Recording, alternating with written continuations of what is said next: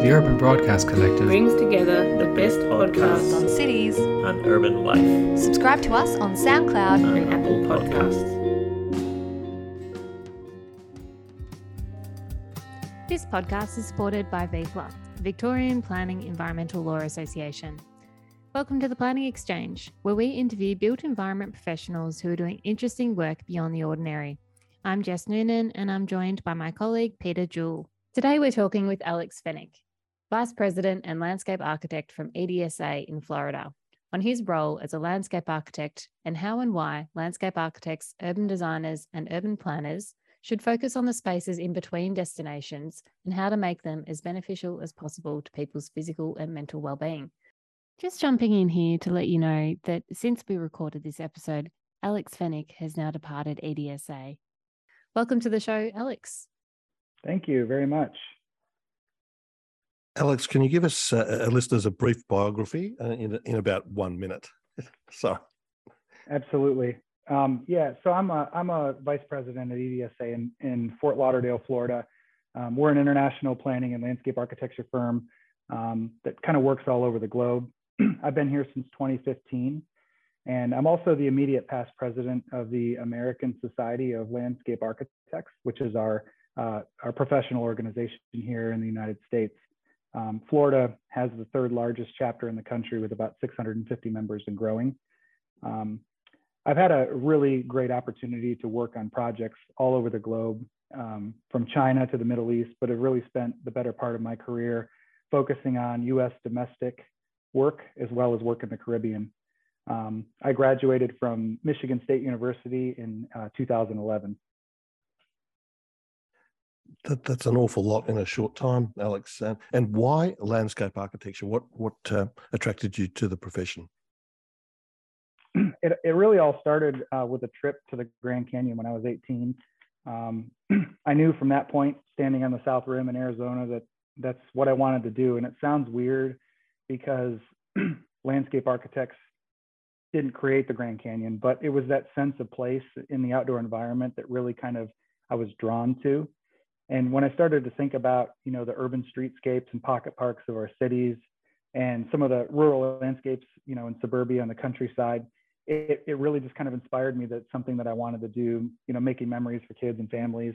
And it's also actually transposed into me really kind of finding a passion for leadership and mentorship and mentoring, staff and some of my teammates along the way.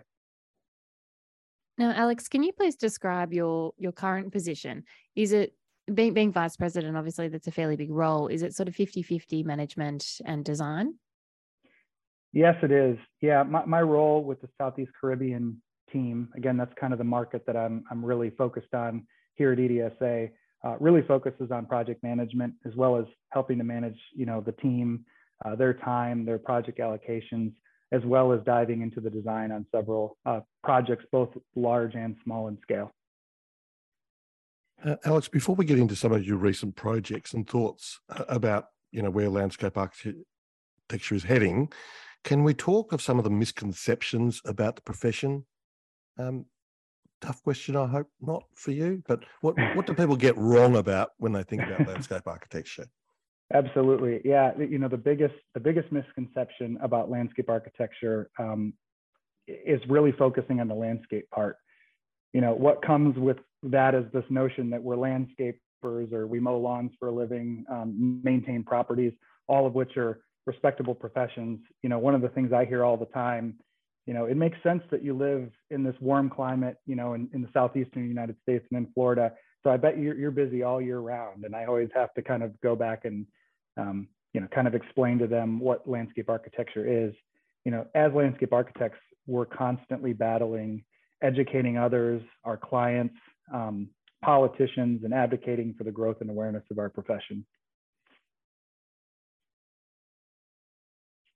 Are there any new projects you start, say a rejuvenation project or something like that, when you first see the site and you think this is going to be really hard? How do you then proceed from that point? Renovation projects in particular are extremely challenging. They're definitely more budget driven, beyond that of a typical new project. I've kind of done enough of them recently, especially in kind of this influx of renovation projects that we're having here in the United States.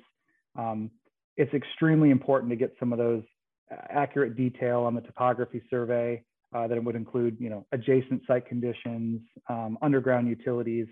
I'm working on a project in the Orlando area right now where we're even figuring it out as we keep working and collaborating with our architect and our civil engineer and our structural engineer. And we're finding that we don't have enough information to make a call or to accurately depict something on our drawings. And when you have a new project and it's kind of an open slate, it seems to go a little bit more efficiently than when you're kind of trying to match up against an adjacent sidewalk or an adjacent building or something that's existing in the landscape. Alex, sometimes clients, and I know this because I work in a landscape architecture company as well, clients come to us wanting trees or more trees or a replica of what they've seen in a different project elsewhere. How do you explain your concept, your unique concept, and then steer the client to what might be a more embracing outcome? At EDSA, we strive to design transformative and inspiring places that are environmentally responsible. And, we have to do so while managing our clients' expectations. I think every site is unique. The environment and the microclimate that it has really definitely yield different opportunities for different types and sizes and quantities of plants, specifically about trees. Embedding the site in the history of place, looking a little bit more at the macroclimate, making sure that we're looking at some of the local influences that impact the site are all things that play a role in being able to pull off a design and pull off some of our clients' needs. I think that as you steer the client and what they want, you also have to be able to walk them along the journey of embracing them the realistic expectations and kind of constraints and opportunities that the site will provide and allow us to work with. I guess as well, that probably goes back to that comment you made earlier about educating the client and educating people as to what landscape architecture is and what the benefits and disbenefits of it might be. So educating them around those elements, and then, as you say, steering them towards what might be site relevant or site specific. Absolutely. Yeah, sometimes it takes longer than other times, doesn't it, Alex, to educate clients, and particularly when they've seen something they really like in a magazine or something. But it sure does. We've got to be patient sometimes. Landscape architecture, in many instances, Alex, is about pedestrian places and connections. How about the broader urban settings, the landscaping in the public domain, or in a broader sense, boulevards and highways? We've had some fantastic landscaping here in Victoria, along freeways, for example, and that's where a lot of the public spend their time, and the ability to transform those places. Any thoughts on that?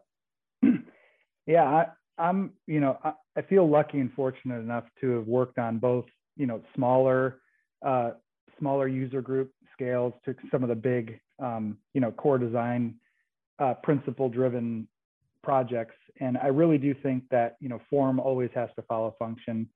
Landscape architecture really is looking at things through a holistic design lens as we approach things in the outdoors. And everything in our outdoor environment, I always tell people, should have the influence of a landscape architect. And you're right, Peter, the perception is that we tend to focus on more of this intimate scale, intimate people scale.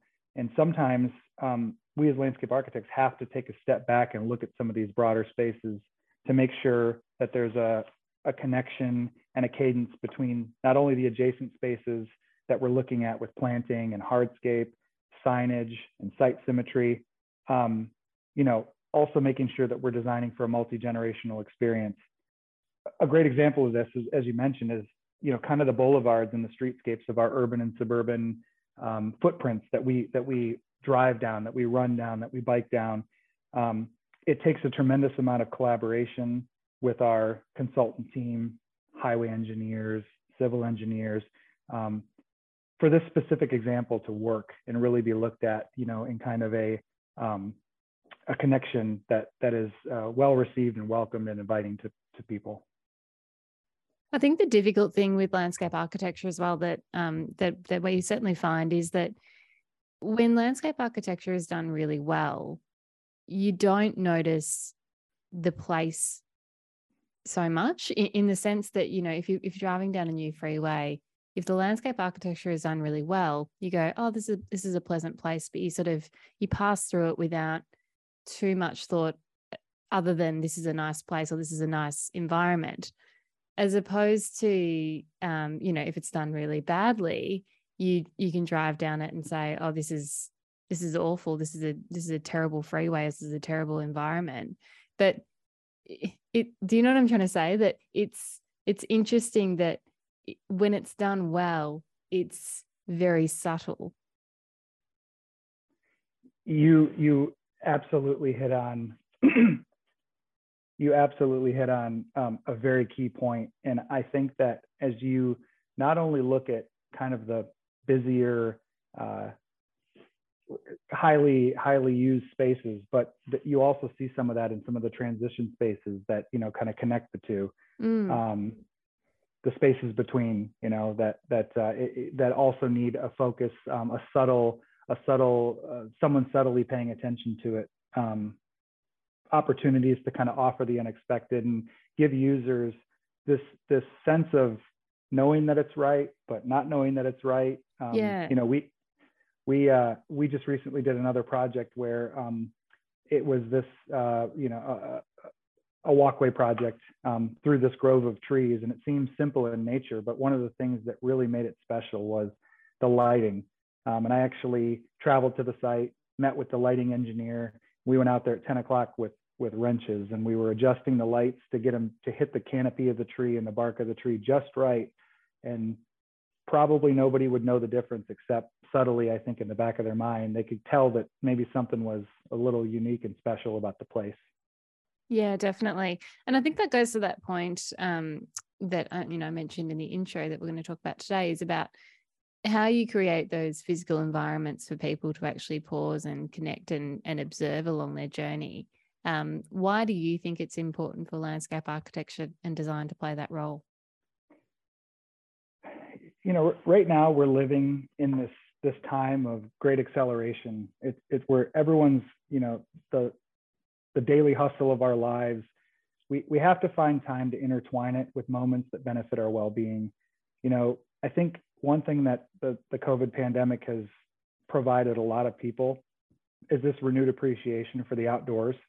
And as landscape architects, we really have an opportunity to interject these small interventions in our designs that really kind of help people to stop and smell the roses a little bit. It's these in-between spaces that we encounter that we can start to engage people's senses, rediscover their surroundings. And I think, what's really special for me is a lot of people say that the journey is the best part of the destination. And so it's recognizing that, everything we do and everything that people interact with is an important part of that journey. And this is where I really think landscape architecture plays a pivotal role in, taking the connection in what would otherwise be considered passive spaces, and putting a little bit more of a people-centric lens on. And we do this probably a little bit more than civil engineers do, and it's no dig on civil engineers. But, while an engineer might create a functional and well-designed physical environment for people to get from point A to point B, a lot of times it'll lack that kind of place-making attribute that a landscape architect, really has the ability to interject. Things like wayfinding or intentional views, art installations, specific landscape elements. I think those are things that we can do to kind of help, offer the unexpected and really create special places. Alex, you also touch on just the benefits to people in terms of experiencing nature, in terms of their well-being, their mental well-being. I think there's been plenty of studies that show people walking in a green space for 20 minutes has the same benefit all the same effect as antidepressant tablets. That sense of connection and well-being with greenery. Any thoughts on that? I think we've definitely placed a greater emphasis on the value of outdoor spaces. Places to relax, exercise, meet, just interact with people. And there's something about green, and there's something about lushness, and there's something about landscape, that really starts to kind of hone in on certain senses that people have, sight, aesthetics. We've always seen this as a value as landscape architects, and I think that society is finally catching on, and we're kind of at the forefront of that, and helping people to embrace that and embody what the landscape has to offer. We thank Victorian Planning Reports, our very first supporter. If you want the A to Z of planning decisions in Victoria and excellent editorials, please get yourself a subscription to the VPRs. Details on our website. This podcast is supported by our wonderful friends at 1 Mile Grid. 1 Mile Grid is a boutique consulting firm which offers traffic and transport engineering, transport planning and waste management services. You can find out more by visiting their website at www.onemilegrid.com.au. And Alex, are there particular landscape architectural trends that you're seeing at the moment, or that perhaps you've seen over the last couple of years? Yeah, I mean, we kind of just touched on it a little bit, with just, and I will say that I think depending on, landscape architecture is a very broad profession. It's a very broad industry. And depending on the niche that a landscape architect may be, invested in, I do believe that may change this response. You may ask 5 other landscape architects and they may all give you a different answer. But 100%. For me, it's the same in planning, yeah. Don't worry. Exactly. But kind of talking through this, collaborating with my team here at EDSA, and I really do think that a very big trend is this great emphasis on the outdoor spaces that we talked about, and how we're playing an instrumental role in that. Temporary spaces, this idea of pop-up markets or wharfs, or little container markets where there's restaurants and bars and that are popping up all over the globe. Even seeing how sometimes those temporary spaces are so successful and so popular that they remain in place and they become permanent. Designing in 3D and augmented reality, allowing you to put a headpiece on your client and have them look around and be able to truly manage their expectations and see the site and see their project before we ever break ground is something that's truly remarkable. I think it streamlines efficiency. There's definite cost implications to the positive, and definitely like I said, manages their expectations. And then maybe the fourth thing that I would just bring up is this idea of using online and application-based metric tracking to really kind of help inform our design process, from master planning to detailed design and sustainability, are all trends that EDSA is aware of. My counterparts in the landscape architecture industry are aware of, and that we're all kind of trying to stay on the forefront of those things. Just picking up on one of the things you said there, Alex, about the temporary spaces and pop-up spaces. Obviously, that's a trend that we're seeing worldwide at the moment, particularly post-COVID. I think what I've really noticed, particularly in Australia, is that those spaces have been done really well. And as you say, a lot of them are being carried over to be permanent spaces because they've been so successful. But I feel like the reason that is because we have put a greater emphasis on the landscape component of those spaces, which, pre-COVID, I don't think landscape played such a big role. Do you think the value of landscaping in those spaces, or maybe just landscaping generally, has been enhanced over that time, and therefore we're going to see more of that? I do. I absolutely do. And I think that it goes beyond the landscape to some degree. Landscape architects really kind of have an influence on the materiality, a lot of the aesthetic, a lot of the true sense of the place. And I think that beyond just the landscape, the sense of place is being valued. And it maybe goes back just to a little bit of that subtlety. People are in those spaces and don't know why it's great, but they like it and they like being there. So true. Alex, it's a bit of a strange question for you, but do you derive inspiration from areas outside the profession that maybe influence your directions, or you gain inspiration from? I do. I travel a lot, and I seek a tremendous amount of inspiration from my travels and the places that I visit. It's kind of hard not to be inspired by the landscape and by landscape architecture when it's all around us. Everywhere we go, it's there, and it's a part of our way of life. And a lot of people, that's really kind of the best way to explain it to people, is that just take a look around, and a landscape architect likely had something to do with the park that you're in, or the urban plaza that you're in, or the boulevard that you're driving down. And so I'm constantly taking photos of examples of ways to do things and not to do things, studying what works and doesn't work. And so travel is a priceless tool in our industry. I wanted to ask you as well about how different groups experience different places. Obviously, different age groups in particular take away different things from places. Thinking about children, I know there's been a lot of research over recent years into child-friendly cities and those sorts of concepts. What are your thoughts around how those different user groups experience spaces? And are we designing, I guess, across the lifespan, or are we currently designing only for certain age groups?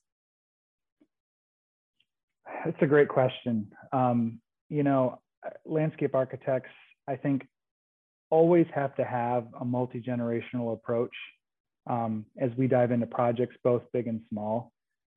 I talked about the broadness of our profession and, the different scales that we work at. And when I think about landscape architecture and bigger, larger scale places that are kind of more public in nature, you go to a national park here in the United States, to one of their welcome centers, or you go to Central Park in New York City, or you go to the Washington, D.C. National Mall here in the United States, you can kind of start to see a little bit more of a universal experience. It may seem more the same level of approachability from an infant to an elderly person, but it's as you kind of dive into that granular or more human scale, I think that landscape architecture really takes on an individual, kind of a unique approach to maybe start focusing in on the attention, the imagination in response to various and specific user groups, like you mentioned with children. I kind of, EDSA is a resort. We do a lot of work in the resort world, and I kind of think of like a resort pool deck, or a public park, in looking at both their passive and public spaces, and how as landscape architects we can again take that multi-generational approach to making sure that various user groups are being addressed and being attended to. Alex, do you and also EDSA, do you revisit your earlier work and also the work of a generation ago or 2 generations ago landscape architects? What do you how do you take that experience when you revisit that earlier work? I think it's really important to kind of reflect on where you came from. It helps to shape and grow you and your design philosophies and your ways of thinking and where you're going. Just as quickly as landscape architecture is developing and advancing in technology and design, I think our ability as landscape architects to push the envelope on creativity from what we've learned from our previous projects is evident, and it's right there in front of us. Our legacy here at EDSA is important to us, so collaboration is key, and learning what we can from our peers on past projects, and learning what we can from ourselves on past projects is something that we do often. We really like to study some of our built projects. We call them post-occupancy studies. And it really tells a lot about the success of a project's functionality or durability or flexibility, or even just the success of its use over time. I really think, there's constantly new products even coming out. I mentioned earlier that landscape architecture, we do more than just plants. It's hardscape, it's site furniture, it's lighting. And so going and looking back on how some of those things are holding up over time, to making sure that if a product is failing or a design is failing, that we're not, regurgitating that and repeating that in other instances. Thanks for the support from Ratio Consultants, an independent voice and trusted partner in planning, urban design, transport, and waste management. Ratio supports change through projects that shape cities, neighbourhoods, and places for people. See ratio.com.au for details. And what about local climates? Obviously, those local climates matter, and there are then microclimates within particular settings. Can you talk to how these influences how these influence your work, I guess, and your projects? Sure. We take a tremendous amount of pride in our ability to travel to our sites, whether they're here in Florida, elsewhere around the country, or especially internationally. We think it has a really critical impact in our preliminary, I would say, analysis or design process of every single site. There's kind of unique attributes and stuff that, as you are able to walk the site, touch and feel it, and understanding a little bit of those local climates and microclimates are really important. When I travel to sites, some of the things that I'm looking at are topography or the existing tree canopy, adjacent land uses. Knowing your neighbors and knowing what some of those things are really important attributes of the site. And it's also, sometimes we understand what the client is trying to do and understand their program, and sometimes we don't. And that really changes the lens in which you look at a site. If you've got the freedom to kind of, create something out of nothing versus kind of having a prescribed plan of attack, all impact how we approach every site differently and holistically. Going back to the microclimate aspect of it, it says, I think, a little bit more than just about the weather, but it's also about the programmability, the opportunities and constraints that site will yield. Right. Alex, you've mentioned in the lead up, listeners, we asked Alex to reference a few sites so he could talk to. I'll take you to the first one. Is it the Brickell World Plaza, Alex? Yeah, so we started talking a little bit earlier just about kind of the places in between and some of the importance of just connectivity. And the Brickell World Plaza is a project that we worked on here in Miami, Florida. Basically, we took an existing surface parking lot and converted it into a public park with your basic site enhancements, sensory landscapes, places for dogs, trees. Looking at ways to kind of make it a little bit of a respite from the hustle and bustle of the urban core that is surrounding it on all four sides. This provided really a true green oasis to the city of Miami, but it also invited this connectivity and this connection to, I guess, the neighboring residents and visitors to the city of the plaza itself. It's a really cool project. The next one I'm not even going to try and pronounce, but it's an alley in Stockholm in Sweden. Martin Trogzig Grad? Don't even try, Pete. It is, Pete. That was actually pretty good. Don't tell him that. I have to admit, I've actually never been there. And it's not our project. EDSA didn't design it. But the reason that I wanted to talk about this is I was actually on a recent trip to Prague, and I encountered a very similar place. And what it is it's this narrow alley. Anyone who's ever been to Prague, you kind of understand the change in elevation from the main streets of the city, and you can quickly be down a hill, 300 or 400 feet. But the Martin Trasse Grand is the best example of what I experienced. And it was the coolest thing. It was this narrow alley with graffiti all over the walls. The sidewalk couldn't have been more than 18 to 24 inches wide. And it was lined with people. It was from the top to the bottom, walking up, walking down. People are shimmying by each other. But what was crazy and cool about that is that it was the unexpected. It was a place that, in maybe certain cities or certain environments would be deemed undesirable, but this is a destination. It's something that simply was just an alley, a space between buildings to traverse up and down the side of this hill. And it in a way, it's kind of a true jewel of landscape architecture. And the final one, Alex, the Swan and Dolphin Resort, was that one of your company's projects? And can you explain that one? It was. It was. So the Swan and Dolphin Resort is a hotel near Epcot at the Walt Disney World Resort. This is a project that I had the pleasure and joy of working on, and it was never intended to be just a pedestrian pathway, but due to COVID and due to various things, the larger aspect of the project had to be shelved for the time being. But the Swan and Dolphin, the Swan and Dolphin complex was in the middle of and going to continue building a new resort hotel across the street. And so the client had asked us to kind of create this connection to link all three hotels together. And the task was simple. The task was very direct, to create a sidewalk. And as landscape architects, we saw an opportunity to really upsell this place and create a place where it was special, and there were memories, and there were opportunities for respite.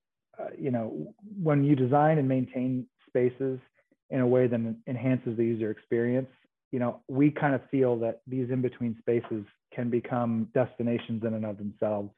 And it's actually quite interesting. There was a podcast, I don't remember the name of it, but they were talking about that sidewalk, that connection, as being a special must-see kind of place among the Swan and Dolphin property. So it just goes to show that there's kind of the basic ask, and as landscape architects, we always take it a step further and tend to push our scope beyond the limits because we really truly feel strongly about creating those special places. Now, Alex, you're based in Florida and you do many projects in that region. Is there a particular Florida style, or are there many? There is. There's a lot of influences here in Florida that I kind of see span the broad nature of our profession. There's a lot of Spanish influence down here. There's a lot of coastal influence, and as you get kind of into that Orlando, North Florida area, there's a lot of the old Florida kind of influence, which is, we're known for oranges and citrus farming and things like that. So you tend to see a lot of that come through in kind of a playful nature. I can't wait to go there. Alex, landscaping has the potential to uplift areas much quicker than, say, massive built form changes. Is that a fair comment? I mean, landscaping, I'm sure some people think it's a quick fix, and, as you'll no doubt say, it's a long-term, landscaping is a long-term thing with maintenance and making sure the spaces continue to work. But landscaping has the chance to transform places much quicker. Your thoughts? I agree with you. I actually, for a while, I used to always say that landscape is actually only about 10% of what I do. Because when you really think about the global, the holistic design approach of a site, I kind of liken landscape to the built form as like throw pillows on a couch or curtains over windows. It's something that you can introduce and it can quickly alter the look, feel, scale, and place of a space, adding, kind of immediate color and texture and all of the different things. So I completely agree that, landscaping has an absolutely instrumental and immediate impact, uplifting some of these places that we design. I've got a tricky one here too, and that is about the different cultural approaches to landscaping. Alex, I'm sure you've been to Japan and how they do the landscaping over there. I have been to Japan, yes. And they have got a very probably different approach to landscaping than many other places. Landscaping and culture, different cultures approach landscaping in different ways, or are we more joining together about a universal experience? A question left field, I know, but any thoughts on that? That's a great question. No, absolutely. I think that, that's one of the interesting things about our firm and our global outreach is that we design on, all 6 continents, all 6 habitable continents, more or less. And so we have to have an understanding of what those cultural influences are and respect a lot of what those cultural things are from a landscape perspective. When you talk about Japan, or you talk about, England, or you talk about, French, or you talk about in the Middle East, there's history there that goes back hundreds and hundreds and hundreds of years that I think will always remain intact. And you see it in a lot of the Japanese botanical gardens and things, even, here in the States or elsewhere. It's really about understanding and incorporating, local materials, local flora, local fauna, and kind of really trying to respect some of those things that are, indigenous to the place that the gardens exist or that the landscape exists. Is it fair to say that you can have a great idea and it can be implemented really, really well from a landscape perspective, but if the maintenance and renewal aspect isn't properly considered and thought through, that it can be a complete failure? Is this a point that's missed by many? It is. A lot of our clients want the look, of this lush botanical garden, but they don't want to maintain it. Nobody ever wants to maintain any of it. And it's very expensive to maintain some of these spaces that we design. It's why we as a profession and as landscape architects, we have an obligation to manage our clients' expectations. That's my reoccurring theme throughout this. But I think that there are ways to introduce lower maintenance design strategies, things like xeriscaping, or making sure that you're using native low watering plants. But again, we just have an obligation to educate our clients, the pros and cons, and especially when it comes to the cost of maintaining the landscape as designed. So that's all part of the project delivery for you, Alex, to educate the client that that this is maybe a 10-year, 20-year financing of it is a very important aspect. So that's part of what you do for clients. Particularly, yes, what the clients that we work with and the projects that we deliver here, that is a part of what we offer to our clients, and help maintain that relationship throughout the duration of the design and the execution and the maintenance of the project. And we're coming to the end, Alex, sadly, of our little podcast. A couple of questions. How do you refresh and relax? And also, have you got any final message to our listeners about, landscape architecture? So maybe first, how do you refresh and relax? And then anything extra you'd put in? Sure. Yeah, I use sports as my avenue to decompress. I'm a big soccer player, big golfer, and I love to travel, as I mentioned before. I haven't been everywhere, but everywhere's on the list, and so that's something that I definitely spend a lot of time doing. And then, just kind of a message to people out there. I'm just really grateful to be asked to be here. I hope that you enjoyed our conversation. Oh, you've been terrific, Alex. I think Jess and I want to come and work for EDSA, but and we definitely want to come to Florida. But sorry, I interrupted you. Sorry. No, you're always welcome. And when you do make it to Florida, we're happy to have you. Happy to have you come visit us here in Fort Lauderdale. When we do our first Planning Exchange World Tour, Florida will be first on the list. It should be. It should be. No, I'm just grateful to both of you. You guys have been wonderful, and landscape architecture is something that's a growing profession. We don't have it as easy as some. That not everyone knows what we do, and so we're constantly on the mission to advocate and educate for our profession, and are known and respected throughout the industry. So I appreciate you both for having me.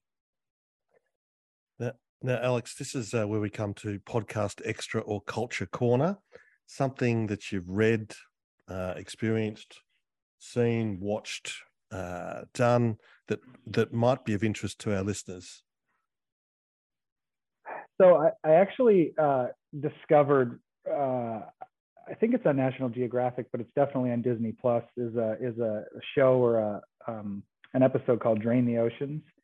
And it's super cool. It actually explores underwater landscapes beneath the sea to uncover historical events, things that may have actually contradicted or may have actually happened, which contradicts popular or contrary belief, and provides insight into what the future may hold with natural disasters. An example, I guess, of what that specifically is they drained the Bay of Normandy, and so this is back in World War II, and there was this conception about how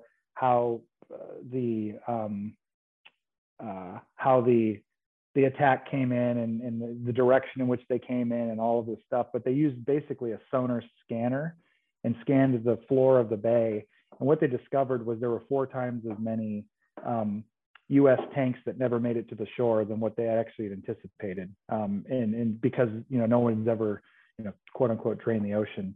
But there's examples of this all over the world where they study certain historical events, sea battles or pirating in the Caribbean and all of these things that we think we know, and they use kind of a scanning device to uncover a shipwreck or uncover a battle or uncover something that kind of sheds some light on some of it. And it's really fascinating if you're a history buff.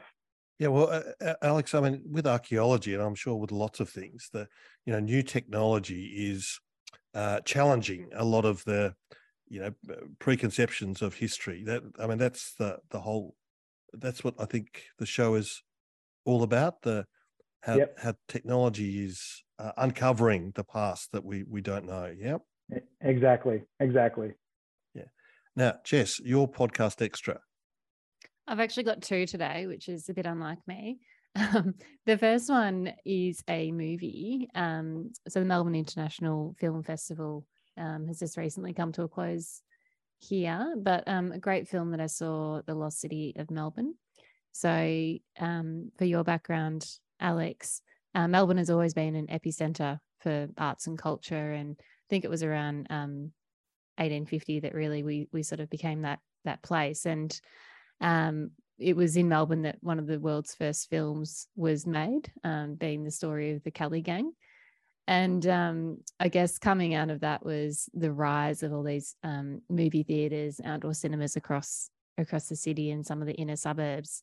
And then in the 1950s, when Melbourne hosted the Olympics and Queen Elizabeth came across, we as Victorians thought that our Victorian architecture made us look the opposite of a modern city. So a huge demolition blitz occurred. A lot of our beautiful old buildings were demolished and razed over, and that included a lot of these beautiful old cinemas and movie theatres.